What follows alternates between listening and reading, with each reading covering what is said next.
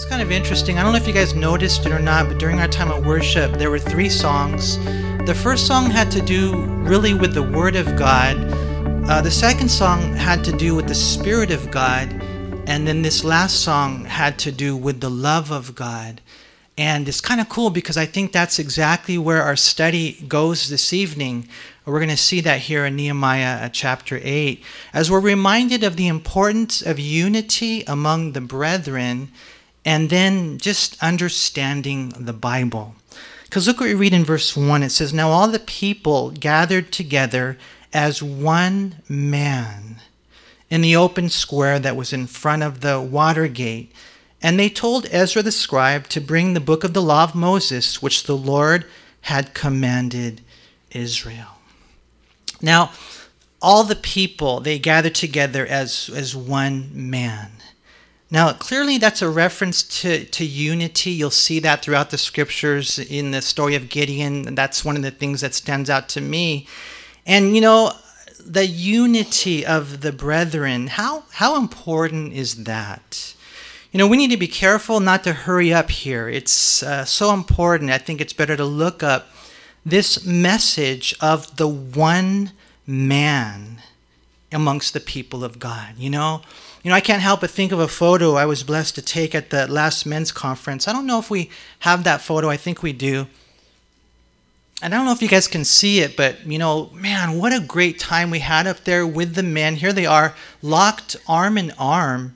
And it was kind of symbolic of the fact that we were leaving that place united, arms locked together as one man. Just like the Bible says right there, one man. Men with smiles on their faces. We saw that there in the conference, you guys. And this is important for us. I think of that truth that's stated and illustrated in Psalm 133. It's the Song of Ascents of David. So this is a song that they would sing on their way to Jerusalem.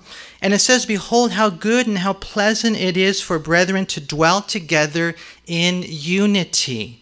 It is like the precious oil upon the head, running down on the beard, and the beard of Aaron running down on the edge of his garments. It is like the dew of Hermon descending upon the mountains of Zion. For there the Lord commanded the blessing, life forevermore." And I don't know if you guys can visualize that, but the oil, running over the head, down all the way to the edge of the high priest's garments. And I don't know if you can picture the dew that descends on the mountain of Zion. Zion fundamentally referring to the city of David, but eventually, as you read through the Bible, referring to God's place and God's people of all ages. And so, there's this message, you guys, and I know you can probably say, well, that's not the main point, but to me, it's an important point. The fact that they were gathered together as one man. Now, of course, we know this wasn't something that happened overnight. It was something that God had been working over through the years, the Zerubbabel, Ezra, then Nehemiah, bringing the people really to this place we're going to see of revival. And so let me just kind of plant that thought in your heart, the importance of unity. Now, of course, we know that's not always easy. I think you guys have heard that saying. To dwell above with saints we love, oh, what a wondrous glory. But to dwell below with saints we know, now that's a different story, right? You guys have heard that, right? And so it's not always easy. But let me just share this with you. It is worthwhile. For brethren to dwell together in unity, what we see there in Psalm 133 is it brings blessings from above. It's a pleasing and pleasant place among God's people.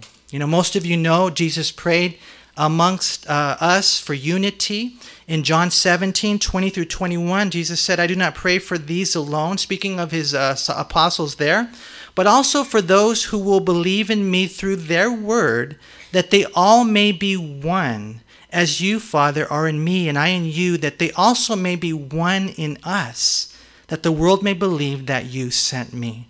And so when it comes to unity, endeavoring to keep the unity of the Spirit, Jesus praying for that, this is actually our opportunity to answer Jesus' prayer request. I read a story of a little child who was in an African tribe who wandered off into the tall jungle grass and could not be found, although the tribe had searched for this little boy all day long. And so the next day, the tribal members, what they decided to do was hold hands, and they walked through the grass together. This enabled them to find the child, but due to the cold night, he had not survived, and he died. In her anguish and through tears, the mother of the little boy cried, "If only we would have held hands sooner." See, and that's the heart that we need to have if we want revival. And I don't know about you, but I want that. I want God to work in me. I want God to work through me. I want people to get saved and sanctified and surrendered unto the Lord. I believe that God can bring revival in our land, but in order for that to happen, we have to gather together as one man. You know, when a work of God is new, it's probably a little easier to be united, right? And this is what they were experiencing in Ezra and Nehemiah's day. But for us, I pray that we would do our utmost to stay united, not just in the new work, right? But really, at the end of the day, it's a true work, which brings us to the point that we study today, that they gathered together. It says there in verse 1, all the people gathered together as one man in the open square that was in front of the water gate. And they told Ezra the scribe to bring the book of the law of Moses, which the Lord had commanded Israel. And so they told Ezra, imagine that, they're all gathered together. I mean, there's probably thousands of people, right? And they told Ezra to bring the book of the law. It's a reference to the first 5 books of the Bible, the Pentateuch, or also the Torah. That's the Hebrew word for the first 5 books. And they're gathered there together in front of the water gate. And that's probably not insignificant. Water, we know in the scriptures, is symbolic of the Holy Spirit. It's also symbolic of the Bible. And here's the thing that I pray you guys would know, that the Spirit of God will use the Word of God to conceive a child of God, that the Spirit of God will use the Word of God to conform us into the image of God. And so here we are, we're in the middle of, the 21st century, and you're like, well, how does this all work? Well, this is how it works. The Holy Spirit, He is here. Jesus sent him. It's interesting. Ezra, his name means help. The Holy Spirit is a helper. Nehemiah, his name means Yahweh comforts. He's the comforter. It's the Holy Spirit. When the revival comes, it's got to be the person and power of the Holy Spirit. We're open to His gifts. We listen to His voice. We're prompted by who He is as a person. We're surrendered and open and yielded to the Holy Spirit. We do not quench the Holy Spirit, but at the same time, we test all things. The Bible says to test all things. How do we do that? The Word of God. So as we're here today, you guys, we're open to whatever the Lord wants to do by His Holy Spirit, but we know that the Holy Spirit has a sword. It's the sword of the Spirit. It's the Bible, and He will bring revival to His people. When the Spirit of God and the Word of God all come together, like we sang today, with that beautiful love of God. And we're going to see, it's just amazing to me, you guys. Notice what happens here in verse 2. So Ezra the priest brought the law before the assembly of men and women and all who could hear with understanding on the first day of the 7th month. And then he read from it in the open square that was in front of the water gate. Notice this, from morning until midday. Now, literally in the Hebrew language, it says when the sun shines. And so it's when the sun first rises all the way until the afternoon, before the men and women and those who could understand. And the ears of all the people were attentive to the book of the law. And so these 2 verses right here, they kind of summarize the day.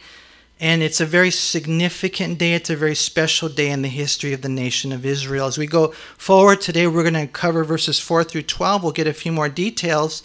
But this day it kind of reaches back and then it reaches up to what might be called a pinnacle of time period for the nation of Israel. You guys, when you study the return, the history of the return of Israel, this day right here is so cool what they're celebrating, because remember when they first went back to rebuild the temple of God. And then Nehemiah comes back and we see he rebuilds the walls of God. And although Ezra had come back probably 12 or 13 years before Nehemiah, it really hadn't come to that climax now, because they have the temple of God and they got the walls of God. But now what we're seeing here in chapter 8 is it all comes together with the Word of God. The Word of God is so powerful, right? I mean, the temple of God, the walls of God, and now the Word of God. In one sense, everything is rebuilt in the nation of Israel.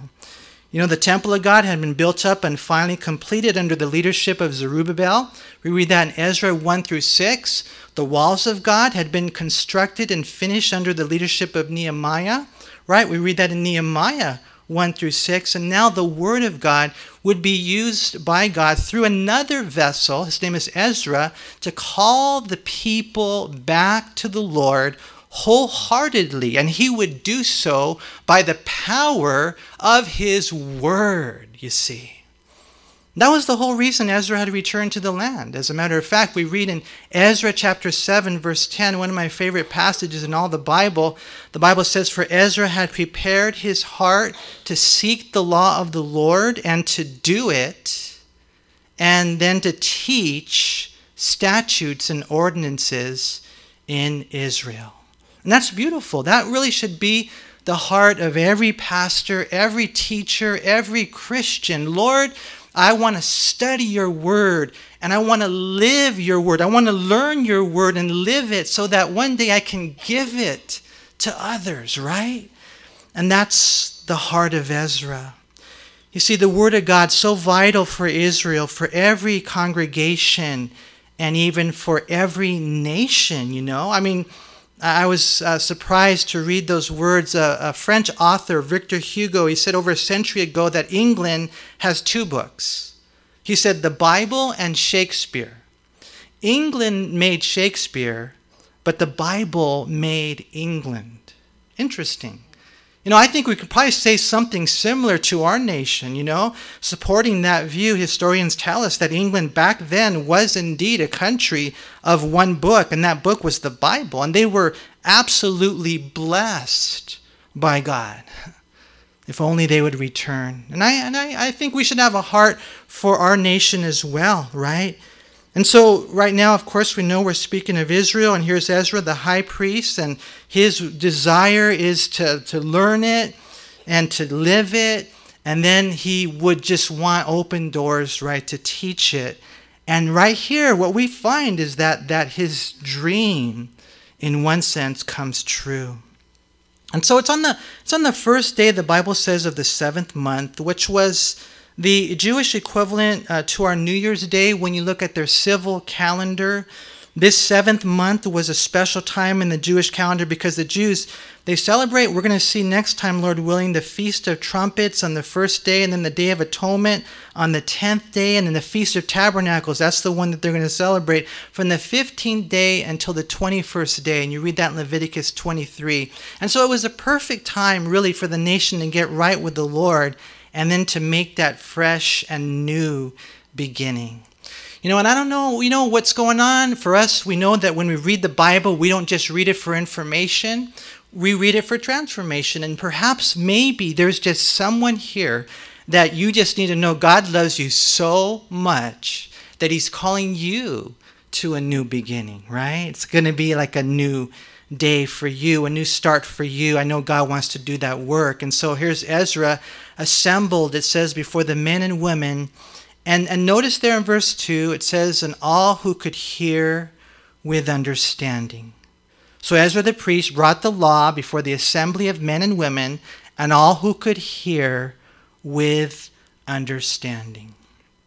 And so this refers to men and to women, but it also refers to children who are old enough to understand the teaching of the first 5 books of the Bible, which for us, it brings up a couple of issues. Number one, I just want to talk a little bit about understanding as children, and then number 2, understanding as adults.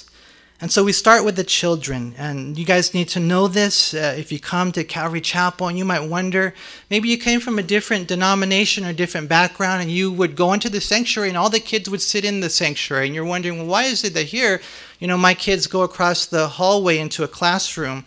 And the reason we have children's ministry over in the classroom is because they aren't able to understand this type of teaching geared towards men and women. In those classrooms, they're getting the word at their level of understanding. Even the toddlers are being taught the word of God, because I'll tell you what, for them to hear the word of God at a young age is very important. They say so much of a child is developed by the age of 3. And so, they get to hear the word at their level. But when the day comes and you sense your children are able to understand this type of teaching, please know, and I want you guys to know this, that they are more than welcome to sit in the sanctuary. Everyone's different. Some kids, they learn faster. I know Cheryl Broderson, she's a daughter of Pastor Chuck Smith. She started sitting in the sanctuary when she was only 12 years old.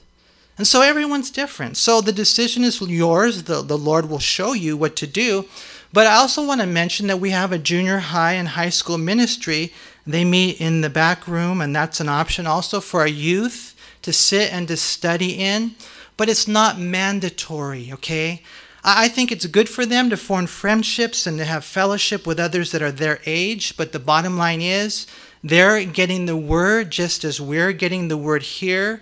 And our prayer is that God would use that ministry, that youth ministry, to help them through what oftentimes is a very difficult time in life, right? Testing time of life, so that they would make the transition into the sanctuary eventually as those we often refer to as young adults.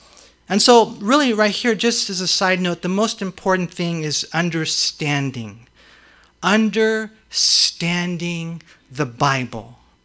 If you don't understand God's word, then you're going to be in big trouble. As a matter of fact, it's interesting. When Jesus gave the parable of the sower and the seed in the soils, he described the seed as fell on the wayside. And listen to what he said in Matthew 13:19. He said, when anyone hears the word of the kingdom and does not understand it, then the wicked one comes and snatches away what was sown in his heart. This is he who received seed by the wayside. And so it's not just where you go and they preached and I heard and, I laughed. It was, did you understand it? Because if you don't understand it, well, I read my Bible this morning. I read 10 chapters, man. So, I'm going to get some bonus points or something, right? I'm in good shape. I'm going to defeat the devil. And then a lot of times what happens is because whatever, there's sin in our life, or we're not really approaching God by faith, expecting him to speak to me. We're not really paying attention as we're reading. When we don't really understand it, then the devil comes and he takes it away. That's how important it is to understand. And we're going to see that's a huge issue in this chapter right here. In verse 2, all who could hear with understanding. Verse 3, those who could understand. We'll see it again in verse 7 and again in verse 10 and then again in verse 12.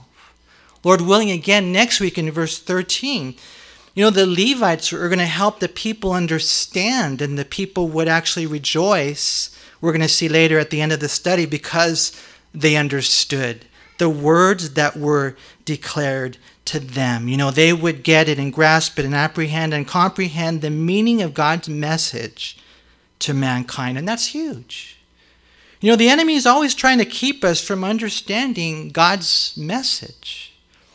I'm just blown away when you consider the Catholic Church. For 1,600 years, they conducted their Mass in Latin. It didn't matter what country they were in. Didn't matter if the people didn't understand. They were dead set in conducting the message in in Latin. It wasn't until the Second Vatican Council that they changed their ways and allowed it to be conducted in the vernacular of the people. But it's almost as if they were trying, or the enemy was using them to hinder them from understanding God's message. If only, they would have read Nehemiah, huh? Or 1 Corinthians. 1 Corinthians talks about that. He says, there's a time and place for tongues, and my prayer is that we would speak in tongues, you guys, and we'll have afterglows. But Paul said, I'd rather speak five words that people could understand than 10,000 words that they can't. That's how important it is to understand. I've always loved the story of Jesus pursuing the two disciples on the road to Emmaus. If you remember, those two guys, what was happening? They were going the wrong way because they did not understand the scriptures. And so if you guys remember, Jesus is so cool, man. He goes up to them and he just, hey, what are you guys doing? And we're just talking, we're on our way. Yeah, we thought that Jesus was the one, we, all this kind of stuff. But, it turns out that he died. And now they say he rose and we really don't know what's up. So we're just going away. And Jesus goes and he starts ministering to them. He starts sharing with them, oh, foolish ones, slow of heart and mind to understand and to believe all that the prophets wrote. And then he goes and then he shares with them. And it's just so beautiful what we read in Luke 24:44 through 45. He said to them, these are the words which I spoke to you while I was still with you, that all things must be fulfilled which were written in the law of Moses and the prophets and the Psalms concerning me. And he opened their understanding that they might comprehend the scriptures. You see? And that's exactly what we need, you guys. And we're going to see how important it is. Ezra right here, loving the people, loving God, wanting to bring a revival. It's interesting. You go to Cambodia, and one of the things that just blew me away is that they would get these guys that were just so out there. One of the guys, just mentally off. And you know what they did? They just had him read the Bible. He said, you sit down, you read the Bible over and over and over again. Taught him the Bible, saturated himself in the scriptures. And guess what happened? They got healed. Not only did they get healed, they got saved. And now they're being used by God in a powerful way.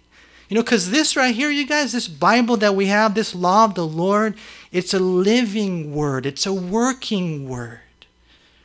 Ezra would do a lot of reading that day. It says in verse 3 that he read from morning until midday. Hours and hours of reading. And the ears of all the people, the Bible says, was interesting, were attentive to the book of the law. I mean, think about that. Some of you guys are here, you're not even listening anymore. You're thinking about In-N-Out. You're thinking about other things. It's funny, the things that the devil tries to distract us with while God is trying to teach us his word, right? It's just his word. It's not my word. And, it's just so beautiful to be able to read it. But here's these people. Think about it. They're there for hours. So Warren Wiersbe said 6 solid hours just hearing the word of God, and they are still paying attention, And the reason is this, because when God does a work, you have a love for his word. I mean, you really do. I mean, when I wake up in the morning, I know what I'm going to do. I'm going to spend time with God, and I'm going to open up that Bible, not just to teach it, no, my personal devotional time. And then throughout the day, I want to listen to, this study, and I want to get into that book that's rooted in the scriptures. I mean, you just love the word. When God does a work, the congregation has an appetite for the Bible. We know today things have changed so much, but back in the early days, you guys, God did such a great work through Calvary Chapel. He really did. One of the things that I get blessed is I watch a video. It's called Venture of Faith. I usually watch it every year as a reminder of of just the principles of ministry. But there's one guy on the video, his name is Dr. Duffield, and this is what he said. He said this. He said, one of the things I've always liked about Calvary Chapel is that for the most part, they seem to enjoy long sermons. That's the way he said it. He said this. He said, you've heard that saying, sermonettes for Christianettes? Well, you won't find that in most Calvary chapels. You guys got to read, you got to watch the video, man. That's how he says it, right? They enjoy long sermons, right? I mean, I think that we kind of need to get back to that. Today, we're in too big a hurry to have the meeting end. Warren Wiersbe said again, in some parts of the world, especially in Eastern Europe, before the collapse of the communist bloc, believers would stand for hours in crowded churches to hear Bible teaching. Warren Wiersbe said, in the average Western evangelical church, the mentality is this: the shorter the sermon, the better. And that's the way it is now, right? But for us, I pray that wouldn't be our heart, praying that we would love God's word and that we would read it, that we would meditate on it, that we would memorize it, that we would study it, that we would hear it taught, that we would love it, that we would learn it, that we would live it, and then give it out, right? C.H. Spurgeon said, a Bible which is falling apart usually belongs to someone who isn't. And so he said the key to victory is 3 words. It is written. Right? I pray you guys would love God's word, that you would get into it, and that you would read your Bible so much that it would fall apart. Man, the binding and the pages, and you'd have to get a new one every once in a while, you know.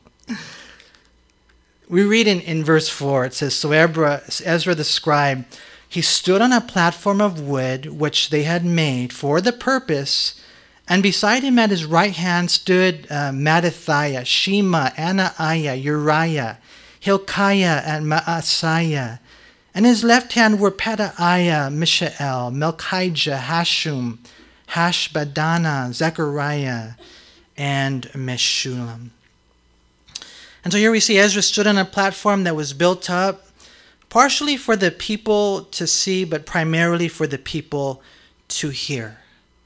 Which is why we have a mic system, right? Just wanting the people to hear. Here we had 13 guys with him on the platform, and this would, in a certain sense, say to the people that these guys are approved. They're part of this whole thing. They've studied the word, and eventually they're going to be cut loose to teach the people. After the public monologue, there would be more private dialogue amongst the people with guys like this and others.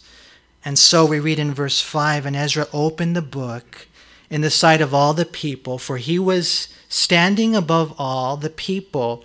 And when he opened it, all the people stood up. You know, most teachers tell us that the people stood up in honor of the Word of God, you know. And it's interesting, when Ezra, he opened it up. Literally, it wouldn't be a book like we have. It would be a scroll, right? And so when he opens it up, can you visualize that? Then all the people, they stand up. You know, I don't know if you guys ever heard of that guy, Damien Kyle. He's a pastor up in Calvary Chapel, Modesto. I like what he does. He always opens up his service with, let's rise and we'll read God's word together. And I like that. There's just something about, honoring the word, honoring the God of the word, right? I'll tell you this. I don't know if there's anyone here who was back in Calvary Chapel, West Covina in the very early days. I got saved in 1989. But I remember being there for about 4 or 5 years, 7 years, something like that. It was we would be singing. We'd be singing the songs. And when Pastor Raul would go up to the platform, no one had to say, let's stand. Everybody stood. Now, at first, people might think, well, were they standing for him? And then he would always explain, we're standing in honor of the Word of God. And that was just so beautiful. Back then, the movement of the Spirit and the love of the Word and the power of what God did in so many lives. Because to me, it's because they stood at the Word of God. That was their heart, right? And then that's what we see them doing here. We read in verse 6, and then Ezra blessed the Lord, the great God. And then all the people answered, Amen, Amen, while lifting up their hands. And then they bowed their heads and worshiped the Lord with their faces to the ground. Opening in a prayer of praise and honor to the Lord. The people were with him. So be it, Lord, so be it. And then they're lifting their hands. I tell you what, I know a lot of you here, you're afraid to lift your hands during worship, huh? But hopefully, eventually, you will. Hopefully you guys, you feel comfortable with that, because what ends up happening is when you start lifting your hands in worship, and when you start lifting your hands in surrender, when you start lifting your hands in God, I exalt you, when you start lifting your hands in Lord, what ends up happening is eventually you reach a point where you can't lift your hand. You can't stop lifting your hands. That's what I'm trying to say. It's like you can't, it's like, oh man, I can't hold them down almost, because, that's biblical. It's what we see so frequently in the Psalms. It's worship when it comes from the heart, right? And so here they are, they're lifting their hands, and, lifting your hand to receive, lifting your hand to exalt God, lifting your hand, I surrender to you, Lord, right? As they're worshiping. And then it's almost like God then just kind of like blesses them, and they're overwhelmed with his presence. And the next thing you know, they're on the ground, or at least their heads are bowed down, and they're just overwhelmed with his presence. Because whenever anyone in the Bible has an encounter with God, they're always on their face. This is a movement of God. It's a movement of God in the people of God. It's a revival, the Spirit of God using the Word of God. And here we see them just, boom, faces to the ground in wonder, in wonderful worship of the Lord, right? And so we're reading in verse 7 also, Jeshua, this is kind of cool. Yeshua, Bani, Sherebiah, Jamin, Akub, Shabutai, Hodijah, Maaseiah, Kelta, Azariah, Jozabad, Hanan, Pelaiah, and the Levites. This is another 13. And then all the Levites, they helped the people to understand, there's that word again, the law. And the people stood in their place. So they read distinctly from the book in the law of God, and they gave the sense and helped them to understand the reading. Here we have again 13 more men mentioned along with all the Levites. I like the way the New Living Translation puts it. It says they read from the book of the law of God and clearly explained the meaning of what was being read, helping the people understand each passage. There's no doubt that this is a special day. The Holy Spirit's there, thick and just powerful, right? And so you might wonder, well, then why didn't they all understand? Well, it's because the Lord has chosen oftentimes to use human vessels. Sometimes, praise God, you're reading it, you get it. You might not have the gift of teaching, but praise God because you have the same Spirit in you. But for whatever reason, God has chosen to use priests or teachers to teach the people out there in the congregation, right? Because the Holy Spirit will use vessels. They're called teachers. We read it in the New Testament about the individuals that had that gift of teaching, and they've been given the time to study the Word, and prayerfully they would then faithfully teach it to the people, right? And so Warren Wiersbe said this, they probably mingled with the people, and when there was a break in the reading, they answered questions and told them how to apply the law to their own lives. Here we have a balance between the public proclamation of the word in the large assembly and the personal application in smaller groups. Both are important. I'll tell you what, after you hear a Bible study, if you don't understand it, ask somebody. Don't go home. Well, I didn't really understand what he said, Either A, you got to get saved, or B, you got to ask somebody, hey, what did that mean? You can talk to me, the pastors. We've had many guys on this platform, guys that are reading the scriptures to you. Those are guys that you can ask. And as you continue to read the Bible, it's amazing how you can test things that everyone says. You're Bereans, and it's just so cool when God does that work. These teachers here are used by God not to necessarily unveil anything new, but simply to expose that which is true, right? David Guzik, he compares it to a restorer of art. He said this, when an art restorer cleanses a painting, he reveals things that were always there. But the colors weren't as bright and the details weren't as clear because they were hidden. then the real impact of the painter's work, it hits you. That's all what teachers are supposed to do. It's nothing new, right? It's just all that's true. It's just God's word. And not only that, here's something interesting. It wasn't just a matter of interpretation. That's part of it. It was also an issue of translation, because 1,000 years had passed since Moses had originally written the law. And so we know language changes and culture. And sometimes these guys that were out in captivity, they might not even know the Hebrew language. Right? So, I don't know. It's a lot to this. And so my encouragement to you guys is don't leave without understanding. Okay? We'll stay here. I know Henry will. Until 1 o'clock in the morning, man. And, we'll do our best to answer questions. And if we don't know the answer, because we don't have all the answers, no man does, we'll research and we'll pray and we'll ask God to show us. And so in verse 9 in Nehemiah, it says, who was the governor, Ezra the priest and scribe, and the Levites who taught the people, they said to all the people, this day is holy to the Lord your God. Do not mourn nor weep.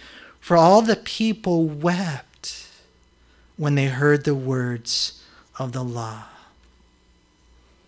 Why do you think they wept? There's a spiritual emotion. There's a biblical conviction, right? They probably primarily wept over their sins, right? The judgment that they had experienced as a nation that they deserved, and the way that they had broken the heart of God. Right? But now, it's so cool. Their hearts were broken. They were broken. And I think for a lot of us here, you know what? Then the bottom line is the reason why you're just maybe struggling, or you're wondering, why is this kind of like, it's just distant to me. I'm not really feeling it. I'm not really experiencing it. A lot of times it's because at the end of the day, we're not broken. And God is just saying, come to me, not just part of you, but all of you. Believe in me. Know that I'm alive. Know that my word is alive. Know that I have a calling on your life. Don't just meander through, this world and put through and try to make money, and, you get caught up in the things of this life and the cares of this life. God says, I love you. Do you believe that? Do you know that? Do you know the power of God that's available to you? And a lot of times I think we're not broken. We're not surrendered. I was talking to a guy the other day, and he's a big dude. He's strong. He's got the Harleys, and as a matter of fact, I want to buy one from him, but I don't know if that's ever going to happen. But and he's telling me, well, what's my problem? What's my problem? I said, you're not broken. I said, you're like a wild stallion. You got so much strength, but you're using it for the wrong reason. You need to bring yourself into complete submission to the lordship of Jesus Christ and to the life that he has for you. And so these people now, as they're there, God is there, the Holy Spirit is there, the Word of God is being taught by Ezra, and they're being taught by the people, and they're understanding it. Now it finally hits home. It begins to hit home. And we're going to see it's really cool when we put it all together. They begin to weep. It's been said that in order to get right with God, all you need is bent knees, wet eyes, and a broken heart, and an open Bible. And I think there's a lot of truth to that. But as they're there, it's interesting, and as they're weeping, you want to know something? The leaders and the teachers, they met them there. They intervened in that situation. And they said, you know what? There's no need to weep today. This day is holy to the Lord your God. And Nehemiah and Ezra and these leaders, they live up to that name, Yahweh comforts. When we get convicted by our sins, and sometimes the devil says, well, why don't you just give up? The Lord just comes and says, absolutely not. No way. And he comforts them with the holiness of God, that he would redeem us by his blood. You know, we are great sinners, right? Some of you guys, I know you pretty good. And, you know, I'm like, man, you know, but I look at you and I just get a smile from ear to ear. But they're covered by the blood. We are indeed great sinners, but praise God, we have a great Savior. Amen? And so again, verse 9, Nehemiah, who was the governor, Ezra, the priest and scribe, and the Levites who taught the people, they said to all the people, "This day is holy to the Lord your God. Do not mourn nor weep," for all the people wept when they heard the words of the law. And then he said to them, "Go your way, eat the fat, drink the soda and whatever, the wine, and send portions to those for whom nothing is prepared, for this day is holy to our Lord. Do not sorrow, for the joy of the Lord is your strength." And so the Levites quieted all the people, saying, "Be still, for the day is holy, and do not be grieved." And all the people went their way to eat and drink and to send portions and rejoice greatly. Why? Because they understood the words that were declared to them. And so today's study is one man gathered together, and there was a lot to get them to that, but it's the unity of the brethren. And then just going through this, amongst other things, the thing that just pops out is the understanding of the Bible.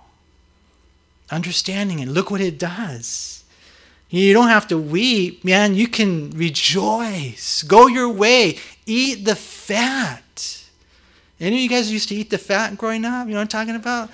I think you should try it again and just pray for God to cleanse it. No, I'm just joking. I don't know, but we don't do that nowadays, but I remember how it tasted. It was reserved for the Lord, but the Lord said, "I want to bless you with this," right?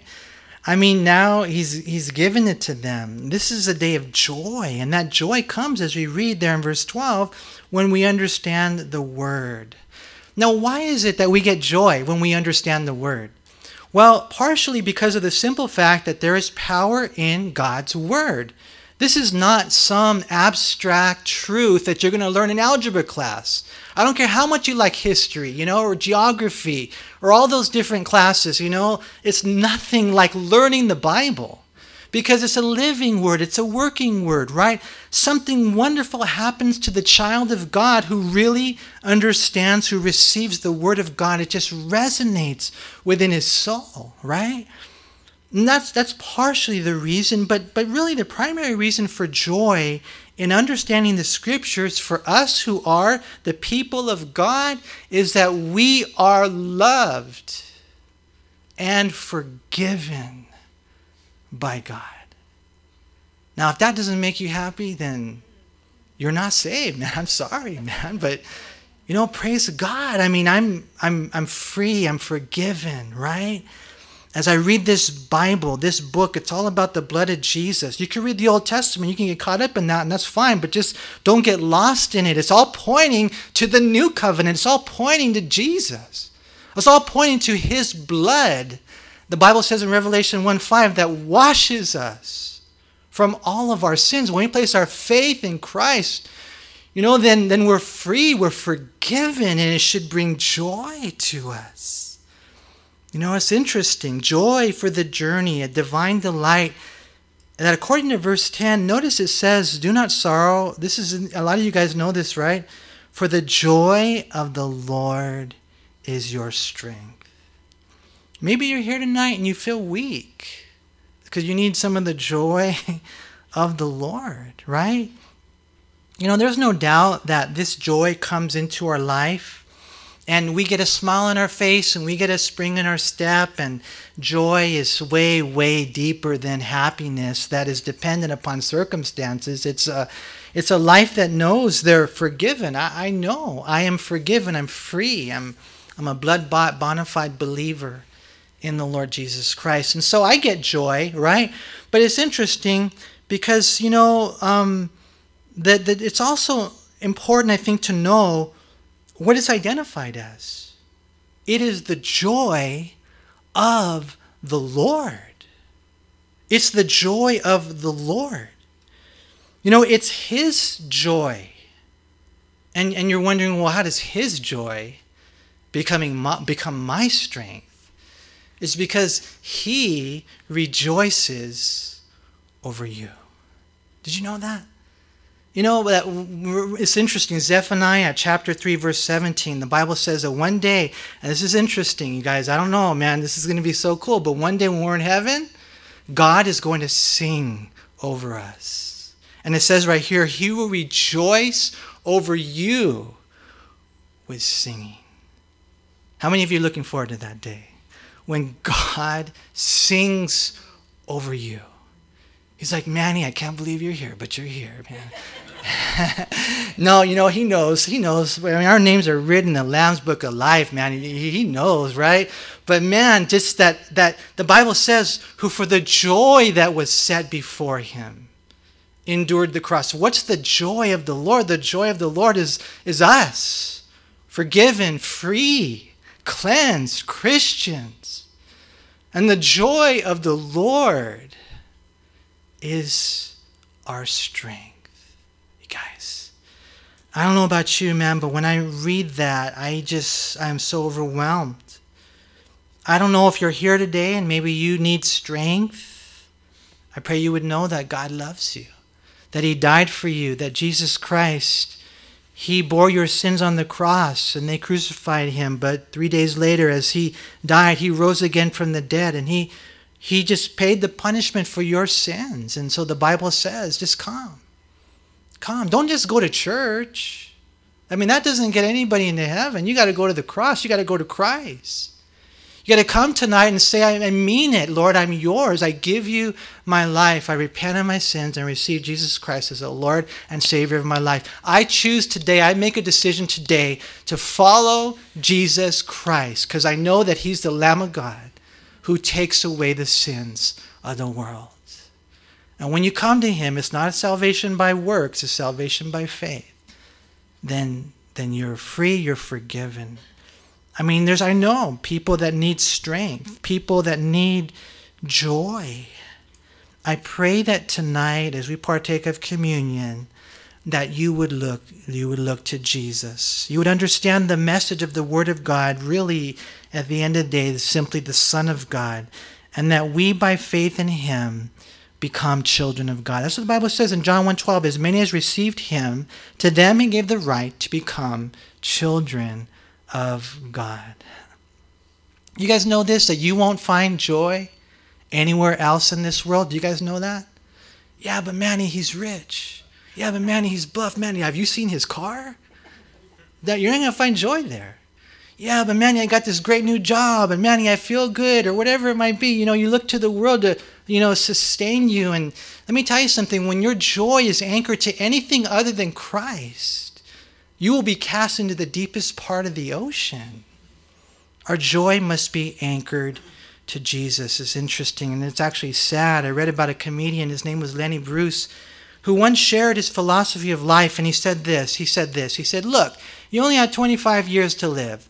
Before you're 20, you can't enjoy anything because you don't know what's going on. After you're 50, you can't enjoy it either because you don't have the physical energy to.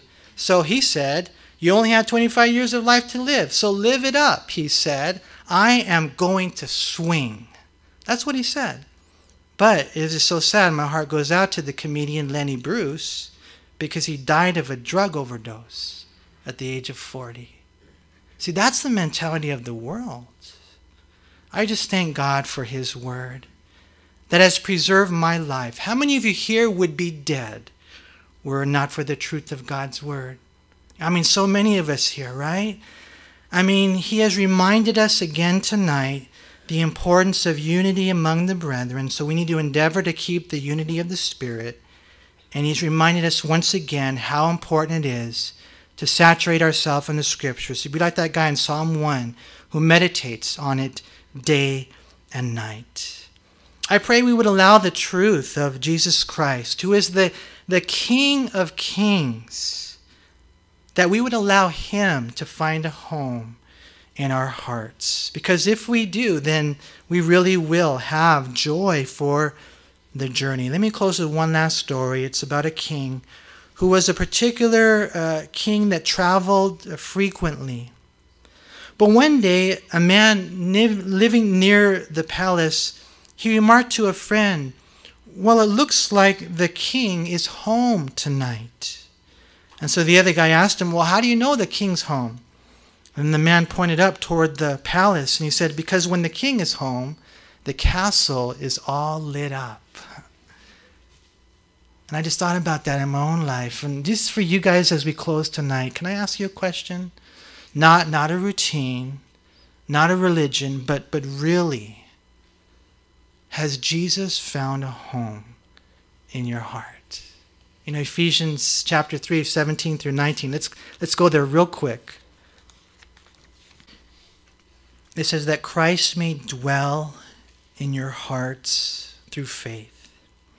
That you being rooted and grounded in what? Love. May be able to comprehend, to me that's understand, with all the saints, what is the width and the length and the depth and the height. You know what that is? That's the cross. To know the love of Christ which passes knowledge, that you may be filled. This is Paul's prayer. He's praying, he's bowing his knees, that you may be filled with all the fullness of God. Now to him who is able to do exceedingly abundantly above all that we ask or think, according to the power that works in us, to him be glory in the church by Christ Jesus to all generations forever and ever. And all God's people said,